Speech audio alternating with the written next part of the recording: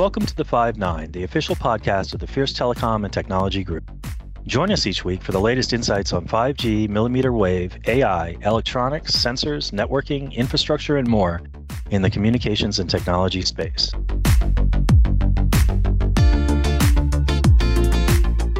Hello, everyone, and welcome to another episode here of the 5-9 podcast brought to you by the Fierce Tech team.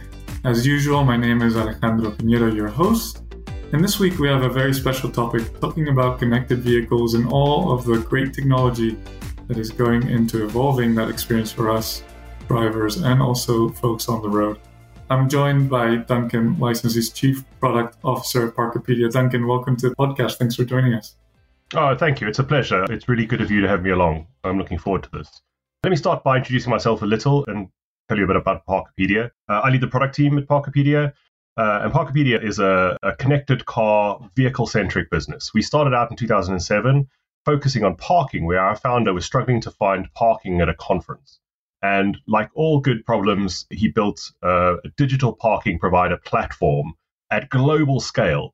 But over time, Parkopedia has grown to become more than just that parking platform. We provide connected car services across lots of different domains, from parking to electric vehicle charging, fueling, and crucially, this commerce-centric platform to enable in-car payments to happen and in-car commerce. We work with most of the big global automotive manufacturers, BMW, Mercedes, Hyundai, in more than 20,000 cities. And I think the stat that I love to say is that our services are in 60% of all new connected cars in Europe and 25% of every vehicle on the planet. Wow, it sounds like one of those cases where folks often like to say, you might not have realized it, but you've probably interacted with one of us, our products, in the course of your day. Absolutely. Duncan, we've been talking a lot about connected vehicles for a long time. It's one of the Cinderella stories, if you will, of connectivity in a very applicable vertical, right, for smart technology. I wanted to start the interview here by asking you about what are some of the new trends within the connected vehicle and in-car technology and how those have been evolving over the years. Perhaps folks are familiar with what they use on a day-to-day basis, but there might be something that's caught your eye or Parkopedia's eye particularly that you'd like to share. Connected cars has been a thing for a very long time, starting out with traffic or emergency, but it's only in the last few years this has reached a pivot point. And increasingly we think of cars not just as mechanical vehicles, but as software-defined vehicles. And the idea of the car being a software platform or software eating the car, as sometimes people would say, is a real factor. In our world, some of the trends that we see that we think are fascinating, the ever-present trend of electric vehicles. Electric vehicles today represent 13% of all new cars that roll off the production line or are sold. And there's a huge amount of headroom there. We see that growing dramatically in pretty much every market on the planet. How we create seamless experiences for EV drivers, how we help them deal with range anxiety and charging issues is something that I think is a really interesting problem to solve. There's a huge emphasis on data. These cars are software platforms. They have big screens in them, but those screens are only as useful as the data and the applications that are in them. And so we spend a lot of our time figuring out how to make that data as accurate as possible, as applicable to the user, and crucially figuring out how to make that experience more driver-centric. In-car commerce is very nascent. OEM, the automotive manufacturer customers, are very interested in figuring out how they can help make the car the transaction platform that, again, makes things easier for the driver. In the future, you won't have 4 different parking apps on your phone and 5 different RFID cards. Your car will take care of all of that for you. And that's all about making sure that your car can become a commerce platform. And then finally, there's a huge push on the way people interact with their cars, whether that's voice or haptic feedback. And so there's a lot of people working very hard to figure out how to deal with this slightly different interface. You can't be fiddling around with a screen while you're driving down a motorway at 80 miles an hour. And so I think it's a really important part of that. And then obviously the other trend, the final trend, it's one of those trends that's been 5 years away or 10 years away forever, is autonomous driving and autonomous things. And we're doing some really interesting work at Parkopedia around autonomous vehicle parking, or AVP, autonomous valet parking, which I think is something that might come sooner than general purpose autonomous vehicles. Excellent. I, for one, I'm looking forward to that autonomous parking experience. That's one thing I can do without. But Duncan, I wanted to pick up specifically on one point you made there around in-car commerce. I think that's something that I haven't really experienced much. I haven't seen work in a way that's seamless and that you can do almost without thinking in a way. Now, I know from preparing for this interview, Duncan, that you have a bit of a background in e-commerce. I wanted to get your thoughts on where do you see this evolving? How big of an opportunity is it for those car OEMs and even for other platforms that want to access folks while they're driving or in a vehicle, and what that customer experience would ideally look like as it evolves? I'm old enough to remember the beginning of e-commerce, and I remember when people were afraid to put their credit cards into these newfangled websites, and deliveries took forever, and the user experience was really messy and difficult, and you had early adopters, but it wasn't widely adopted. And I remember the time when people said, this is only a fad, it's not going to be a thing that will exist forever. Obviously, we all know how that played out, but I feel like commerce in the vehicle is in very much that same nascent phase where people are trying to figure out what are the right use cases? How does it work? What's the user experience, the driver experience that will really move the needle? Which services? We at Parkopedia do a lot of surveying of drivers. Our most recent survey came out with some really interesting stats from drivers about this, where 60% of drivers globally tell us that they would like to see vehicle-centric in-car payments. So what do I mean by vehicle-centric? These are the payments that relate to the things the vehicle needs to do: parking, charging, fueling, tolling. Our OEM customers also care about payments to do with what they call feature on demand, whether you get a map download or traffic information and things like that. Those are obviously also very important to drivers. Too often people get very excited by food delivery to your car, which I think is a genuine use case. But when you talk to drivers, they think the vehicle-centric stuff is far more important because they see that friction every day. Pretty much everyone listening to this podcast will have, if you drive, you will have multiple apps on your phone for parking, all of which you've had to enter your name and credit card number into. If you drive an EV card, you'll have a whole array of other apps and some RFID cards. That friction is not something that can persist. And doing that in the vehicle using the big screen that exists in most modern cars nowadays with an integrated payments platform is something that I think will make drivers' lives a lot easier. It sounds like a complex process. I mean, who would own that? Who would bring all those applications and all those platforms together, in your view? Who needs to own that change? I would say there's a number of different parties. Unfortunately, there is no one person who's going to make all of this happen. The automotive manufacturers obviously sit right at the center of this. And we've seen fantastic leadership from some of the OEMs, but pretty much every automotive manufacturer out there is trying to figure out how to make this work in the context of their vehicle and their drivers. Platforms like Parkopedia, we think we have an important role to play, where we provide the underlying rails that make this in-car commerce possible. What we do is we bring the inventory, the parking inventory, the EV charging inventory, all of that infrastructure and make it available in the car, and then also take care of all the payment orchestration, which is complex and obviously very important to get right. And then finally, we have the partners who sit underneath that, whether they are the electric vehicle charging operators or the parking operators, the fueling operators. These people have to be able to plug into this ecosystem. And in some cases, their technology needs to be improved significantly in order to allow that to happen, to move away from an old-fashioned RFID card into an API-driven connected world. And again, they are doing this, some faster than others, but I think the direction of travel is very clear.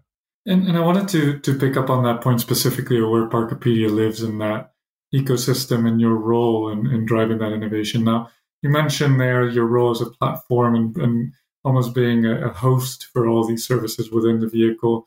How do you then work with your OEM partners and other members of the industry in driving the advancement of in-car technologies? You mentioned at the top there that you work with all of these large, or most of the large vehicle OEMs. What does that partnership look like? How embedded are you in their development cycles, and how is that progressing? And this is one of the things that makes Parkopedia unique, I believe. We are not a separate app that lives in the vehicle display. Parkopedia is always tightly coupled with the experience that the OEM presents to their driver. That integration almost always starts with the mapping or navigation software that comes with the vehicle. And we work with partners in the ecosystem to help us deliver that. So we work with the big mapping providers, the TomToms of this world, to make that possible.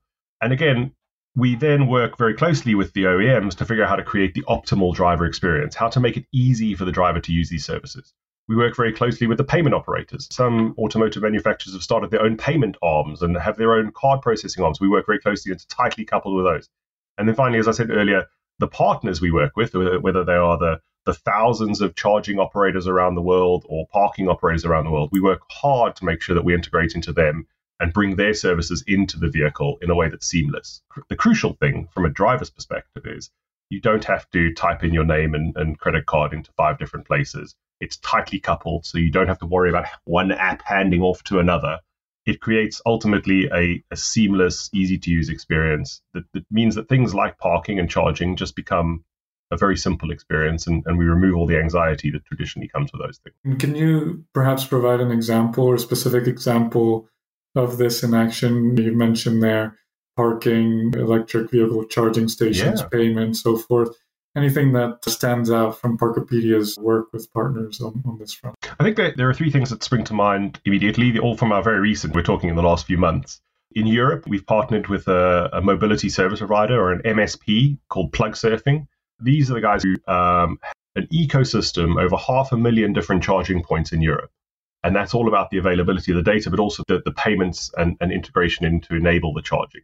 We've partnered with them, and their platform will become part of our platform and available to drivers through that seamless experience with using things like single sign-on and stuff like that.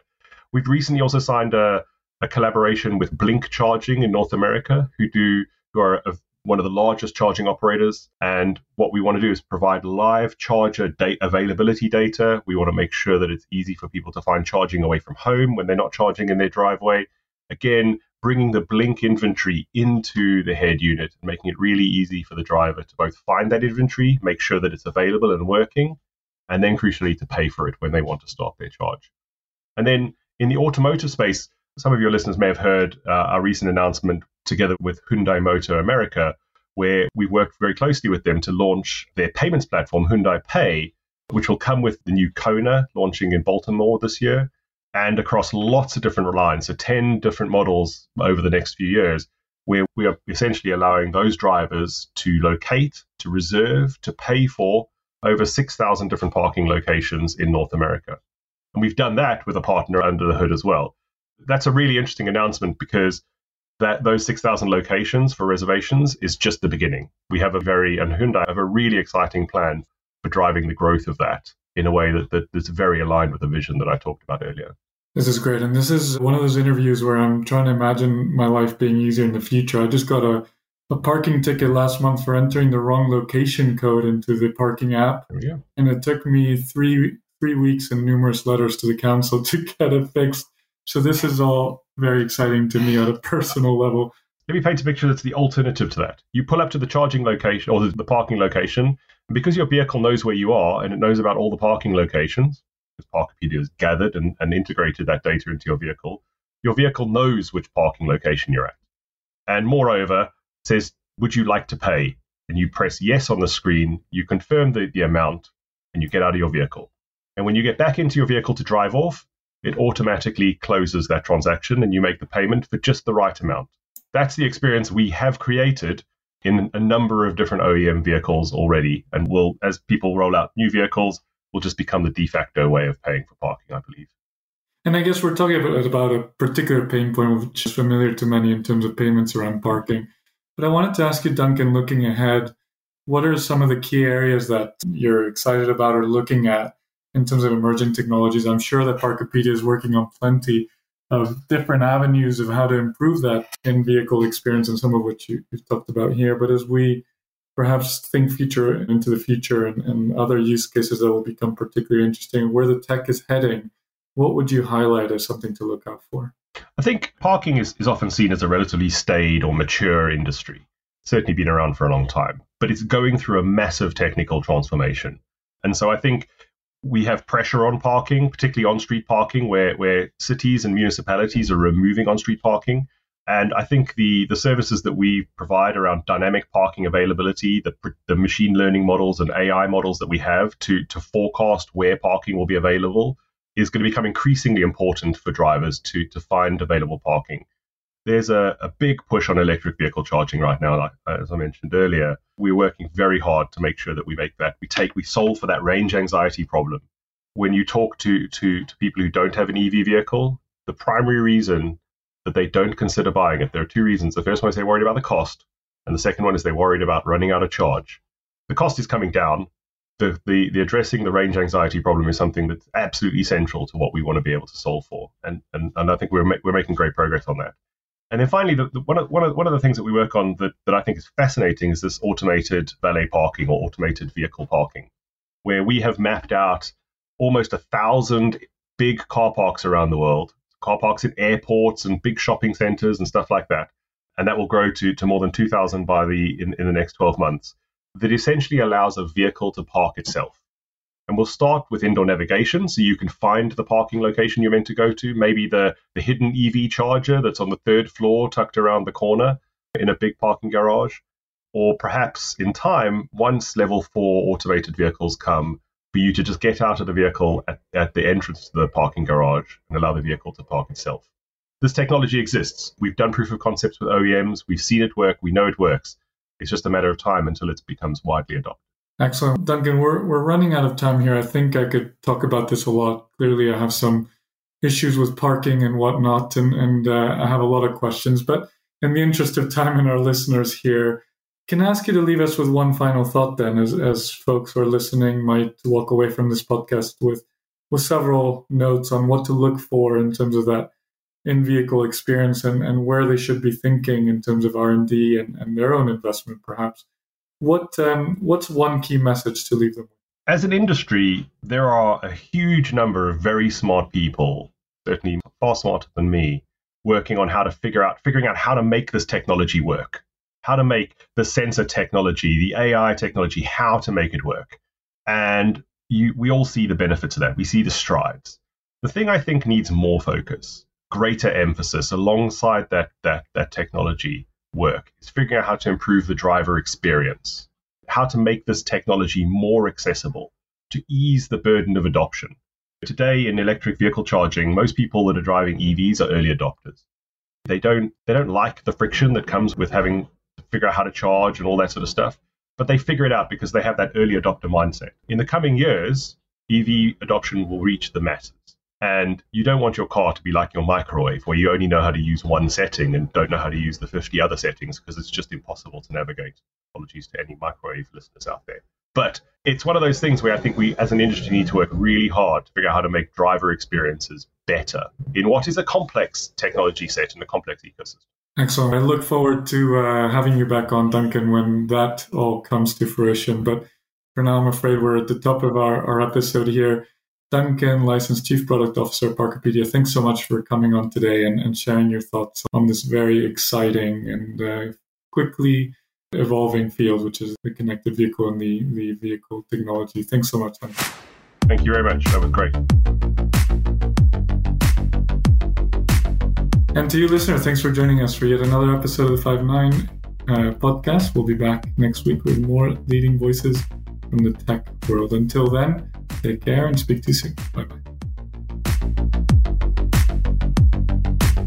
You've been listening to the 5-9, Fierce Telecom's official telecom and technology podcast.